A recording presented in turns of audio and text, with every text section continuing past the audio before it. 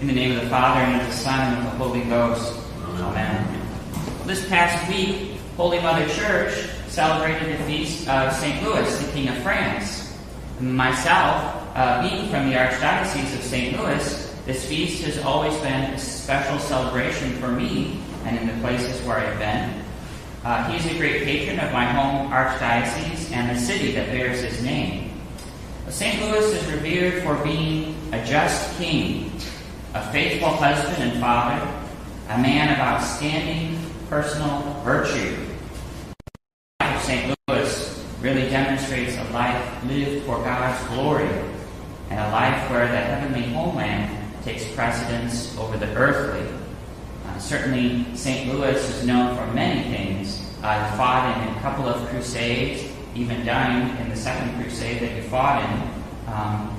He was able to bring the crown of thorns, our Blessed Savior's crown of thorns, to France. He built a beautiful chapel to put it in, although today it is, I'm not sure about today, but it's typically kept in the Cathedral of Notre Dame. And those are just a few things he did. Some of the lesser-known things that he also did was to feed the poor himself, to host the poor at his own royal table, to adjudicate, to hear the cases of the poor. He would sit in a garden or a park setting, and he would allow the poor to come to him and place their case, and he would adjudicate it for them. An interesting little thing that he did, whenever St. Louis would sign a document or a letter, what have you, he would not sign it, Louis, King of France, but always he would sign it, Louis of Poissy. Why is that, you might say? Well, it's because Poissy was where Louis was baptized, and that is where he gained his greatest treasure, the inheritance of the kingdom of God. There's at least a couple of baptismal fonts in historic older churches around St. Louis, and either on the font or near the font, there is this quote from St. Louis. "I think more of the church where I was baptized than of Rheims Cathedral where I was crowned. It is a greater thing to be a child of God than to be the ruler of the kingdom." In the Gospel for this Sunday, our Blessed Savior says, "You cannot serve God and mammon." There's always this tension, this battle between the appetite of the flesh for the worldly and the appetite of the Spirit for the heavenly. It is said about the spiritual life that if we are not progressing, we are regressing.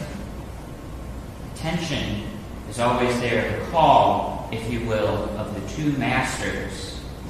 A mammon is understood to be riches, but in a broader sense, it can mean worldly goods. It can even mean worldly values like comfort, security, or being thought of highly by others. In and of themselves, none of those things are bad, but they can be very seductive. And if we do not keep that tension in our souls in check, we can get carried away by those things. And perhaps that which we thought we owned, we may come to find owns us. But our Savior says, "Seek ye therefore first the kingdom of God and his justice, and all these things shall be added unto you." The Lord is calling his disciples to examine their hearts and to discern what it is that they ultimately want. And no one understands human nature better than our Lord. He knows that every human being desires to be happy, to have a sense of purpose that cannot be taken away, to be loved, and to be able to give love. Well, the voice of the Master is calling us today, too, to follow him with our whole hearts. We can't give our Lord half of our heart and give the other half to the world. Christ wants our whole heart. Of course, the world wants our whole heart, too. But for the world, it's not enough. The world makes so many promises of happiness and fulfillment, but it never truly satisfies. You know, when you're a child, it seems that nothing is more exciting than Christmas, because you look forward to receiving gifts. Not that most of us could remember some of the gifts we received at Christmas as a child that we were so excited to receive. I remember one year when I was really young, I decided I wanted a train set. And I remember being with my grandmother before Christmas, and in the town where we lived, the courthouse was in the center of the town. It's like a square. And on each corner of the square, they would put up different Christmas scenes, like the nativity scene. On the other side, there would be a great big Santa Claus thing. But this one particular year, there was this shed set up like Santa's workshop. There was a window. You could look in there and see all the toys and goodies intended for good boys and girls. Well, there was a train set in there. And in my youthfulness, I thought, that's my train set. I knew that was destined for me. I pointed out to my grandmother right away. Well, I guess I was a good boy. I guess pretty good. And I did get that train set for Christmas. But you know where that train set is now? I have absolutely no idea. It was a passing joy. I'm sure I had some fun and enjoyment with it at the time, but I'm also pretty sure that by next Christmas, my thoughts were on other things. That's just the way our human hearts are when it comes to the things of this world. They delight us for a while, but they really don't last. I also remember making my first Holy Communion as a young child. I remember being very excited, thinking about how special it was going to be. And at that time, the school that I went to, this was been in the late 1980s, we still had the custom of going to Mass every morning, which was very fortunate. And I remember thinking how special it was going to be able to go up and receive communion, like the bigger kids, each day. To be able to go up on Sunday with my parents and grandparents and receive Holy Communion. And as I grew, so did my understanding of what I was doing at Holy Communion, who I was receiving.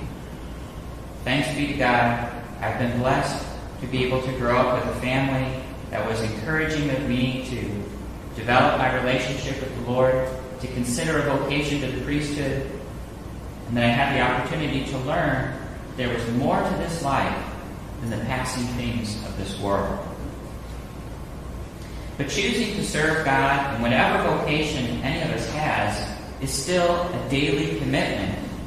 The temptations, the tug of the world is powerful for all of us.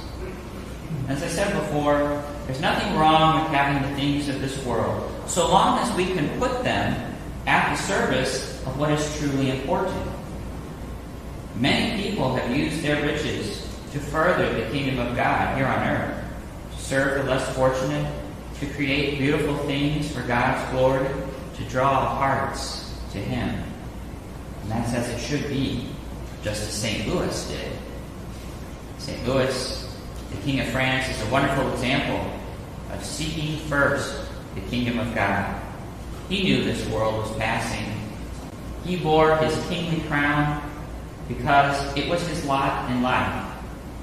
In doing so in a truly Christian way, he merited for himself a heavenly crown. We have every possibility to end up like St. Louis. Let us bear our lot in life with fidelity and virtue, seeking to serve God before all else, and rather than losing out on anything, we will find that all we ever longed for and more will have been added unto us. In the name of the Father, and of the Son, and